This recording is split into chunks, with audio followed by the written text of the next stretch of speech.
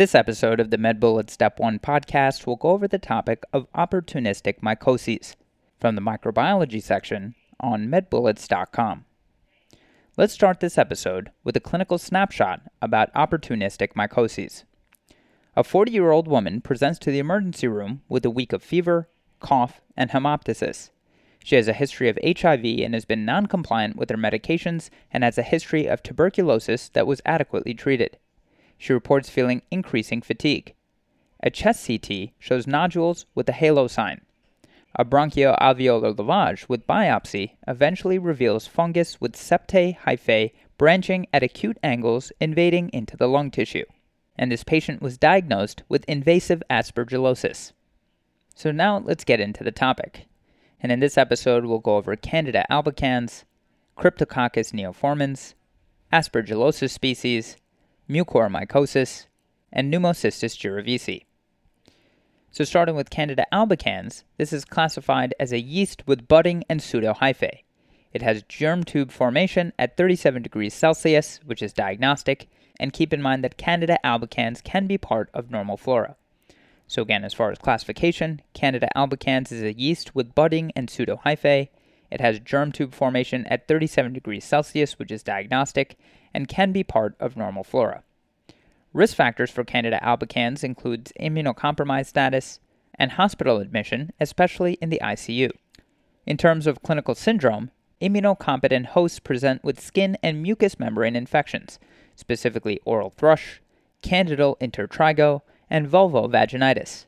So in terms of oral thrush, this manifests with a white plaque on the tongue that can be scraped off, and is associated with the use of inhaled steroids. Candidal intertrigo is a well-demarcated erythematous and itchy plaque in the skin folds. And finally, vulvovaginitis manifests with thick cottage cheese white discharge as well as itchiness. Immunocompromised hosts usually present with systemic disease with a Candida albicans infection. Local infection is due to T-cell deficiency, while systemic infection is due to neutropenia. So these patients can manifest with esophagitis, endocarditis, and or disseminated/invasive candidiasis. Esophagitis will manifest with dysphagia and throat pain, and endoscopy will show white plaques along the esophagus. Endocarditis is associated with IV drug users, as well as fevers and a new murmur. Finally, disseminated/invasive candidiasis will manifest with fever and septic shock. As far as studies to get in the setting of a Candida albicans infection, definitive diagnosis requires blood or other tissue culture. Wet mount with potassium hydroxide prep of vaginal fluid shows yeast with pseudohyphae, and germ tube formation at 37 degrees Celsius. Treatment of opportunistic mycoses includes nystatin, azoles, echinocandins, and or amphotericin B. Nystatin is used for local infections. Azoles are used for local and systemic infections and is the first-line treatment if the fungus is not resistant. Echinocandins are used for systemic infections and are first-line due to increased resistance to azoles. Finally, amphotericin B is used for systemic infections and is typically a second-line treatment or first-line treatment for pregnant women. Moving on to Cryptococcus neoformans, this is classified as a urease-positive, monomorphic encapsulated yeast with 5 to 10 micrometers of narrow budding.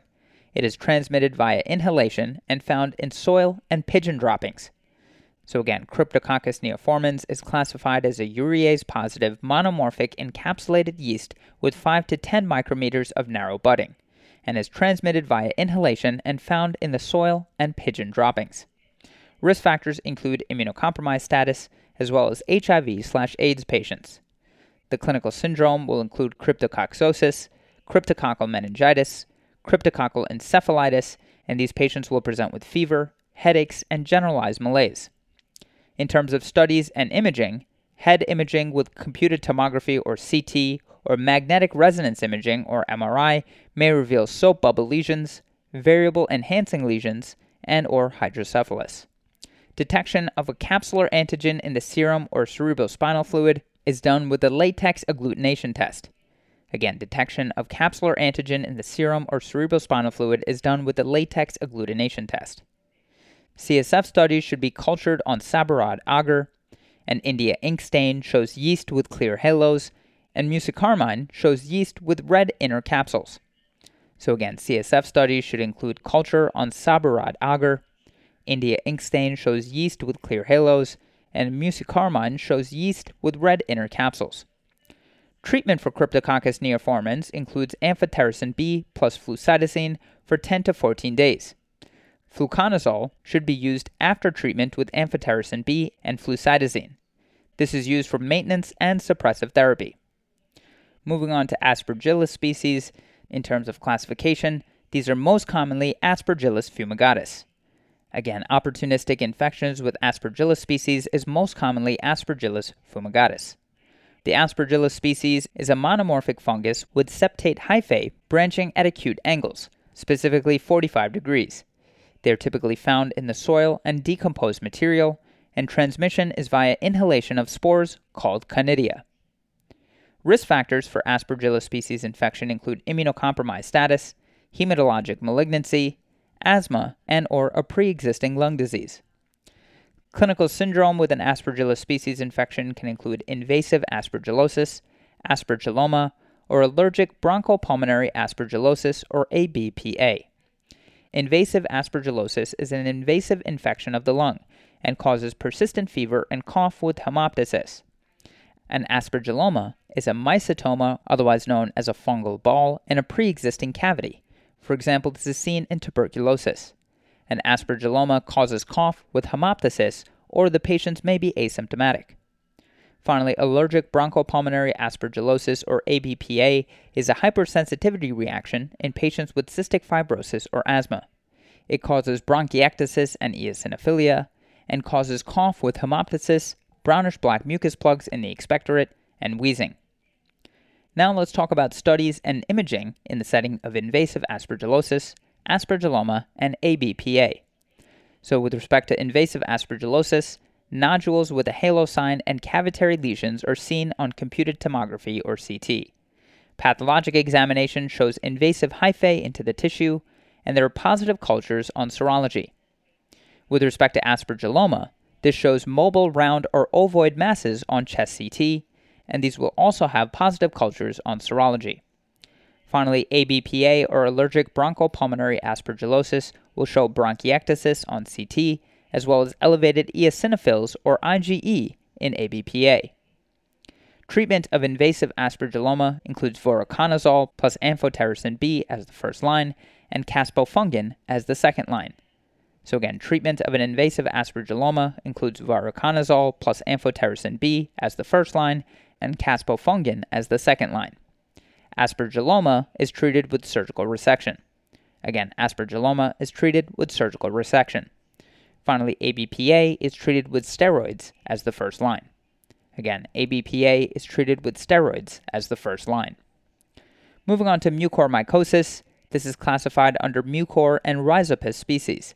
These are fungi with irregular, broad, and non-septate hyphae branching at wide or right angles. They are found in the soil and decomposed material, and transmission is done via inhalation of spores or direct inoculation through trauma. Risk factors for mucormycosis include diabetic ketoacidosis, immunocompromised status, as well as trauma or burns. The clinical syndrome involves mucormycosis or a rhinocerebral infection that involves headache, congestion, sinus pressure and pain, as well as black necrotic eschar on the face, particularly the nares or the palate. As far as studies and imaging, computed tomography or CT shows air fluid levels in the sinuses and bony destruction. Biopsy of the affected tissue shows non-septate hyphae with wide ankle branching. Again, biopsy of the affected tissue in the setting of mucormycosis shows non-septate hyphae with wide angle branching. Treatment of mucormycosis includes amphotericin B as the first line, isovuconazole as the second line, and surgical debridement for patients who need it, in addition to antifungals. Again, treatment for mucormycosis includes amphotericin B as the first line, isovuconazole as the second line, and surgical debridement for patients who need it, in addition to antifungals. Moving on to Pneumocystis jirovecii, in terms of classification, it is classified as a yeast-like fungus, and transmission is airborne. Again, Pneumocystis jirovecii is classified as a yeast-like fungus, and transmission is airborne. Risk factors include immunocompromised state, for example, hyper-IgM syndrome, HIV, and smoking. The clinical syndrome involves interstitial pneumonia, which specifically involves progressive exertional dyspnea, chest pain, non-productive cough, fever and chills, and keep in mind that hemoptysis is rare.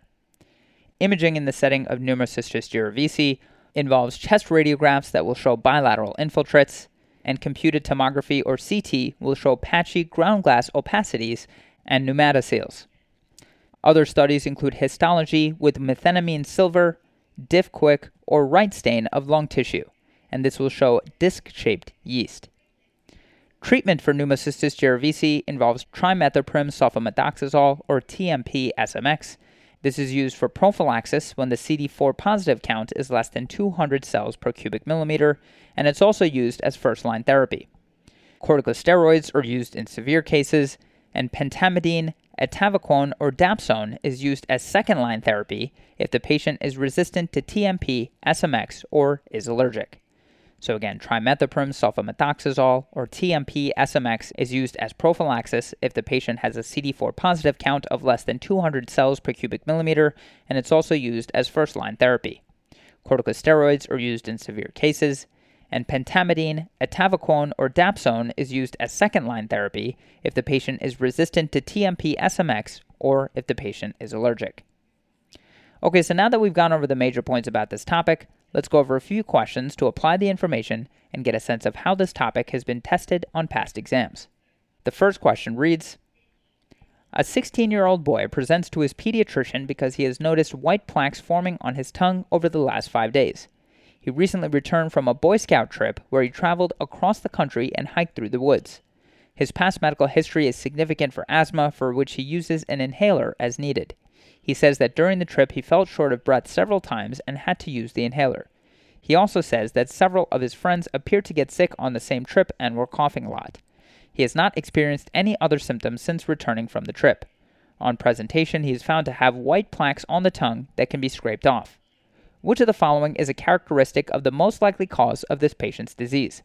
And the choices are 1. Acute angle branching, 2. Broad base budding, 3. Germ tube formation, 4. Latex agglutination, and 5. Virus.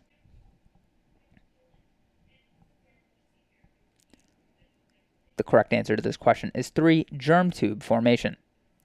So the patient who uses an inhaler and has white plaques that scrape off the tongue easily most likely has oral thrush caused by Candida albicans.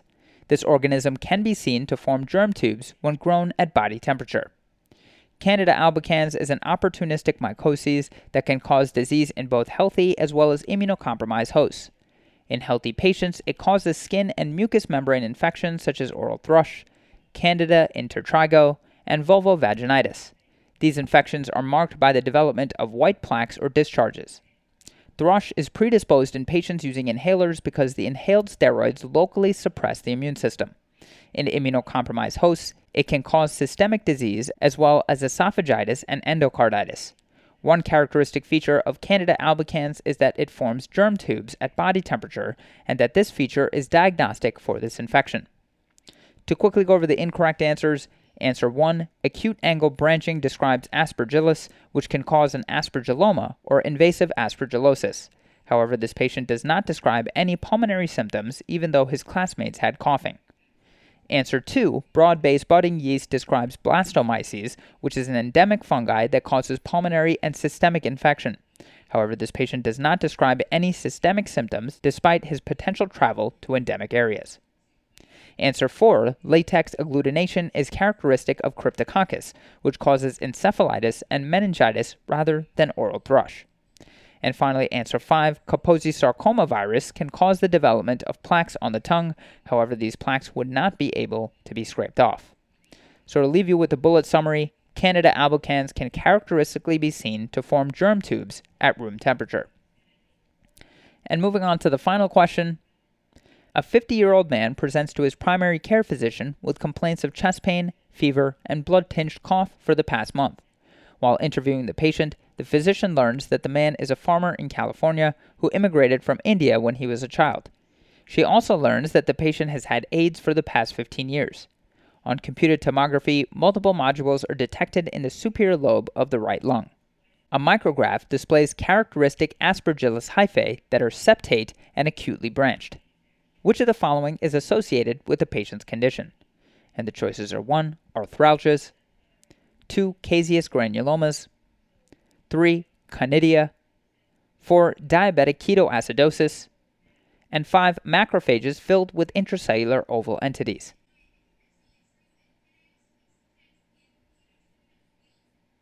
The correct answer to this question is 3. Conidia.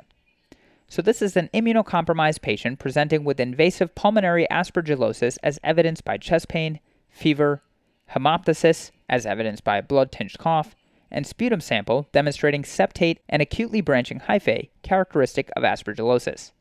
Invasive aspergillosis develops from the inhalation of conidia, which are the asexual spores of certain fungi. Aspergillosis is an infection caused by fungi of the Aspergillus genus, for example Aspergillus fumigatus, Aspergillus terreus, and Aspergillus favus, when the spores are inhaled. While ubiquitous in the environment and commonly inhaled, conidia are blocked by the phagocytes of the innate immune defenses in healthy hosts. Thus, infections are usually only observed in patients who are immunosuppressed, severely neutropenic, or taking therapies for organ transplant or hematological cancers. For diagnosis, Aspergillus species have distinctive hyphae that branch acutely and are septate. Voriconazole is used for treating mild aspergillosis, while amphotericin B is reserved for angio-invasive aspergillosis. To quickly go over the incorrect answers, answer 1, arthralgias are a characteristic symptom of coccidioidiomycosis, which is an infection of the Coccidioides fungus. This illness is endemic to the southwestern region of the United States. It can also present with erythema nodosum, pneumonia, and meningitis. Within its host, the fungus manifests as endospore-filled spherules that are larger than red blood cells. It can cause meningitis in immunocompromised patients. Answer 2, caseous granulomas are characteristic of tuberculosis. Granulomas are used by the immune system to wall off infections it cannot destroy. Tuberculosis classically presents with hemoptysis, night sweats, and cough. Diagnosis of tuberculosis is confirmed with an acid-fast smear and nucleic acid amplification. Answer 4, diabetic ketoacidosis is a characteristic predisposing condition for mucormycosis. Like aspergillosis, it can cause nasal necrosis, leading to a necrotic eschar on the face. However, mucormycosis has hyphae that are non-septate and branch at wide angles. And finally, answer 5, macrophages filled with intracellular oval entities are characteristic of histoplasmosis. It is endemic to the Midwest and central regions of the United States. Histoplasmosis mimics tuberculosis clinically and also presents with erythema nodosum and hepatosplenomegaly. In addition to the filled macrophages, rapid serum and urine antigen tests are used for diagnosis. To leave you with a bullet summary, aspergillosis is associated with inhalation of conidia, which is the asexual spore of the fungi. That's all for this review about opportunistic mycoses. Hopefully that was helpful. This is the MedBullets Step 1 podcast, a daily audio review session by MedBullets, the free learning and collaboration community for medical student education. Keep in mind that these podcasts are designed to go along with the topics on medbullets.com, and in fact you can listen to these episodes right on the MedBullets website or app while going through the topic. If you've gotten any value from the MedBullets Step 1 podcast so far, please consider leaving us a 5-star rating and writing us a review on Apple Podcasts. It will help us spread the word and increase our discoverability tremendously. Thanks so much, and we'll see you all tomorrow.